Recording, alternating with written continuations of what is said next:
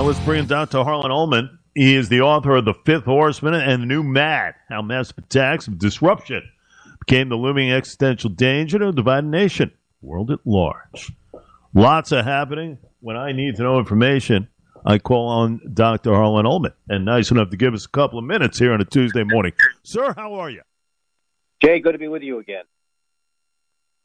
Looking at certain events around our world these days. What's happening in China, the protests, the holding up of the blank pieces of paper, white pieces of paper, as far as protesters against the Xi regime. I look what's happening in Iran with the protesters of the soccer team there, as far as not mouthing the words of the national anthem, all in protest of an event that happened there as well. Are we seeing a change of course as far as showing emotion, as far as our communities are concerned, in and around the world are concerned?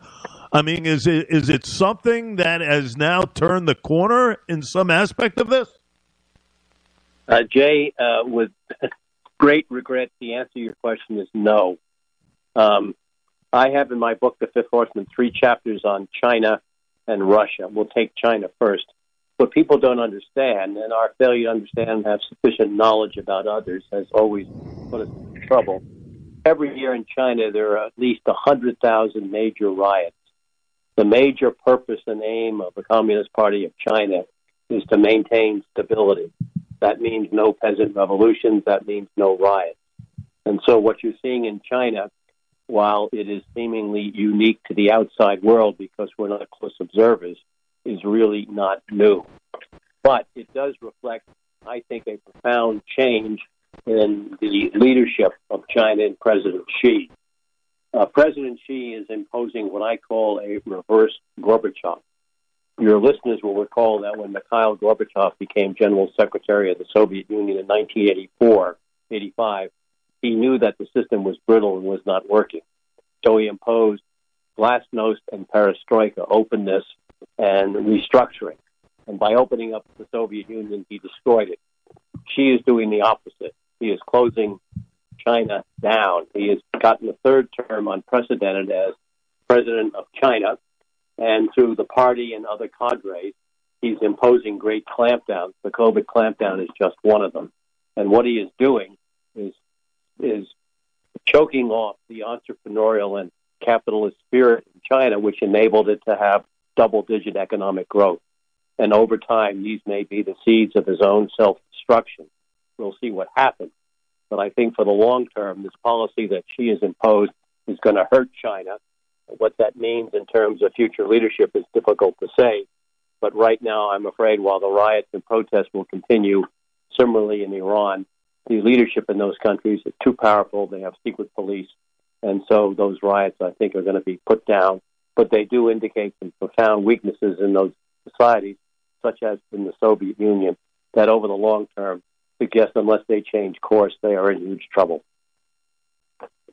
Because we haven't really seen this out of communist China as far as these protesters. They don't want dictatorship. They want democracy.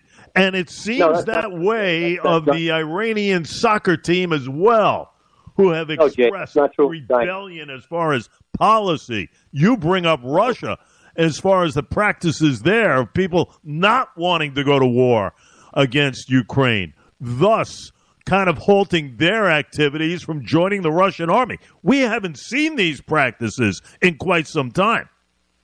Well, actually, that's not true. In fact, what the Chinese people want is decency, respectability, and the ability to make an income. And so this whole notion of democracy is misplaced. Iran is a different situation because there was democracy. There's never been really democracy in China, similarly in Russia. But people want to be respected. They want some degree of dignity. And that, to me, is the larger issue. And simply because we haven't seen these riots in China before, it doesn't mean they haven't existed. As I said, every year there are probably over 100,000 of these riots. We just have not been watching. But to make a parallel point, remember in 2020 when we had Black Lives Matter and the huge riots that broke out nationwide over the George Floyd murder, how did foreigners view the United States as coming apart? So the argument I would make, or at least the observation I'd make, Jay, that these things are not are not unique only to dictatorships and autocracies. They occur in many, many, many, many countries. But the point of fact is that the longer-term consequences of what President Xi is doing in China, it seems to me, will be his undoing. But that's not going to happen tomorrow or the next day or even the next couple of years. As demonstrative as far as what we've seen, holding up blank pieces of paper, as far as expression, not being allowed to express, thus the blankness of it all. Have we seen that at all? Yes, of course. Tiananmen Square, 1989, when there were huge revolts. Remember the Chinamen who confronted the Chinese tank? So these have happened before, but the government, autocracies, have control of the secret police, of the party cadres to impose discipline. And so I think as I argued, the long-term consequences for China is that Xi is choking off its economic vitality. Over the long term, that will do him in. But I think we can exaggerate the consequences of these short-term rallies. Remember, in Iran, we had the same thing several years ago with these protests, which the Obama administration never really followed up on. And so these happen because we think that they don't happen. They haven't happened before. They seem to be unique, but they are not. And as I said, in the case certainly of China, these suggest long-term weaknesses in the current policies of the government. And I think that's going to hurt China. But as I said, it's not going to hurt China immediately tomorrow or the next day. And the thing is, I mean, is it about obsession? Is it about totalitarian rule and dictatorship is what fuels individuals like Xi? No, absolutely not. You're running a country of 1.3 billion people that's largely ungovernable. You have an underclass of 300 or 400 million people. How do you manage that? And by the way, in a series of 3 columns, last week, this week, and next week, I will argue, that the greatest threat facing Presidents Biden, Xi, and Putin are domestic. China, because of Xi's reverse Gorbachev position, Putin, because he's putting all the trappings of the Soviet management system in place without the means to be able to discipline, and Joe Biden, because the president faces an American society that's broken. It's domestic realities here that I think are the most important and critical issues that have to be overcome. They're different, obviously, in these countries, but when you get down to it, it's less overseas threats and more threats of massive attacks of disruption, as I note in my book, Acts of Nature. The Colorado River is now a creek. It's clear to see how all these things are impacting. But quite frankly, the largest problems we have are at home, and it's really up to the government to be able to work and to be able to do things to make life better for America. And quite frankly, as I note in my book, as you know, Jay, the biggest disruptor we have is failed and failing government, respective of whether Republicans or Democrats are in charge. And I think that the 118th Congress, now that it's divided, is going to make governing that much more difficult. To Harlan Ullman, you go back, a month and a half ago, Xi, it seemed like he was the invincible dictator. He won his, third term as General Secretary of the CCP, pretty much sets himself up to be the leader forever, pretty much. But you look at some of these policies and everything else, that's put a lot of things in doubt right now. Total control of the country, worst challenge in a long time as far as what's going on here. And never mind regarding the economy there, whose growth has somewhat been slowed. Factories keep shutting down and everything else. It seems like there is a major dent as far as the armor of Xi is concerned here. Well, I agree with you. That's what I've been saying. But the point here is we shouldn't use terms like dictatorship because there's really virtually no country that's an absolute dictatorship. Xi has got constraints. He's got a Politburo and a central committee. And quite frankly, he does not know who his opposition is likely to be. And believe me, there is opposition there. We have to understand that these are autocracies. They're controlled by small elite group of people. But the fact of the matter is that the notion of a dictatorship is misplaced in my judgment. But on the other hand, here's a country of 1.3 billion people. How do you manage it? How do you manage it? And I don't think democracy really would work in that country. We're having a hard time proving it works in this country. But in any event, you're absolutely right. And as I said, by this reverse Gorbachev, I'm afraid for China, President Xi has put in place the means to kill the golden goose that lays the golden eggs. And over the long term, this is going to lead to, I think, profound change in China. What that means, who knows? But I think we have to realize that the danger from China is more, as I've argued in my book, more one of implosion than it is an invasion of Taiwan, because quite frankly, the Chinese military does not have the capability of Normandy-style invasion of China. I will disagree with you on the aspect of when you impose these harsh type lockdowns on a helpless public and you're barring people of entire neighborhoods, even whole cities, from leaving their homes. I mean, let's face it. Reading some 70 cities facing lockdown restrictions at the moment. I mean, you look at Beijing itself has been reportedly coming to a new near halt here. That, to me, is that of a dictatorship, in essence. And I understand the magnitude of COVID and everything else, you know, as far as the 25,000 or so cases a day being reported there. But this guy is obsessed, in my estimation, and that of showing the superiority of his rule, which is that of totalitarian in nature.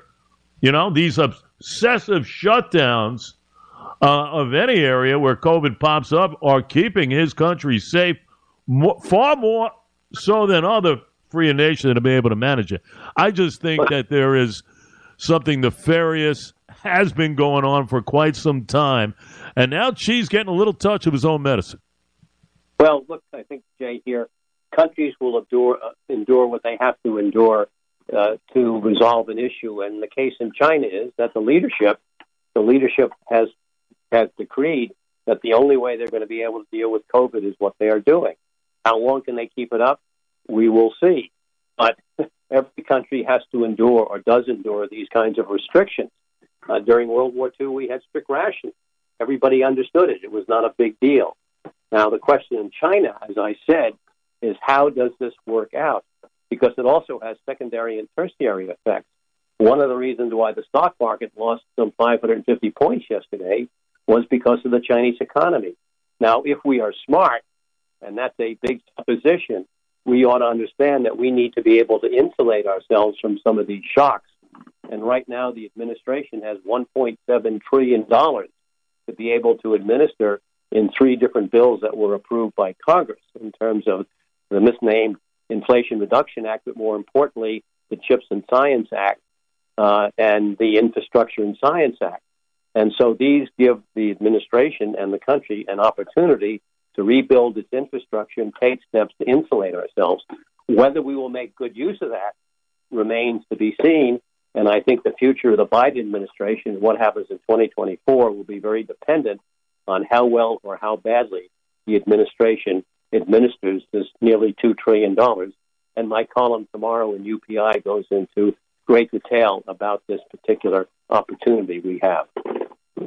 Last thing with Dr. Holland Ullman, you know, and to me it's a must-watch today in the world of sport, and that is the World Cup. Fascinating dynamic here between the U.S. of A and Iran. And, you know, you look at the stage of the tournament, the national team, the U.S. team has to win or they'll be eliminated. But to me, it's also a match charged with a lot of tensions here, Holland. A lot of political tensions. 2 countries, no real formal diplomatic relations in over 40 years. And this, of course, you know, the state media in Iran calling for the U.S. to be kicked out of the World Cup. We know about the flag. You know, the U.S. soccer changed Iran's flag on its social media accounts, showing support for the protesters. I mean, you know, and I said this earlier on the program, you know, sport is almost an elixir, so to speak, as far as world events. When you have 2 countries going at it, as different as they are, the tensions over the years, missiles, you name it, as far as, you know, just lives going on in general here. You couldn't have a more incredible dynamic than what will happen this afternoon in Qatar. Well, that should remind you some nearly 35 years ago, ping-pong diplomacy between the United States and China. during the Nixon administration improved the relationship. But you're absolutely right. Look, the government in Iran is a travesty. And I hope that they pick the fight that they can't win against the Iranian women. One hopes, and that's all we can do is say hopes, because Iran does have a democratic experience to it. And Iran is a great country, and Persians is a great culture. And quite frankly, the whole Iranian regime right now with the Ayatollah is a catastrophe. Whether or not that's going to change remains to be seen, but I agree with you. It's something that needs to be done. And I applaud the Iranian team because they opposed their administration, understandably, and I gather that one of the players was arrested by the Iranian police. Whether or not the Qatari government will allow that to stand remains to be seen. But you're right. There are a number of governments that are just despicable. Unfortunately, there's very, very little that we can do in most circumstances except to watch, but to make sure, and this is the big takeaway, Jay, in my book, as long as we have an America that's safe, secure, and prosperous, we will be all right. That has to be our top priority. That doesn't mean we can ignore these international issues or attacks of massive disruption, because they can be equally severe and equally damaging. But we have a great advantage if, and only if, we can make our government work. And still, we're not doing that now. And the overall accentuating point through all of this, over the hundreds and hundreds of years, as far as what America stands for, and that is retribution to countries as that such of Iran and China, and that of Putin's Russia as well. A fascinating watch, 2 o'clock in Qatar this afternoon. And speaking of the book, I recommend it highly, The Fifth Horseman and The New Mad, how massive attacks of disruption became the looming existential danger of a divided nation and the world at large. Dr. Harlan Ullman. Until next time, sir, you stay well. I hope so soon. Thank you. Have a good holiday.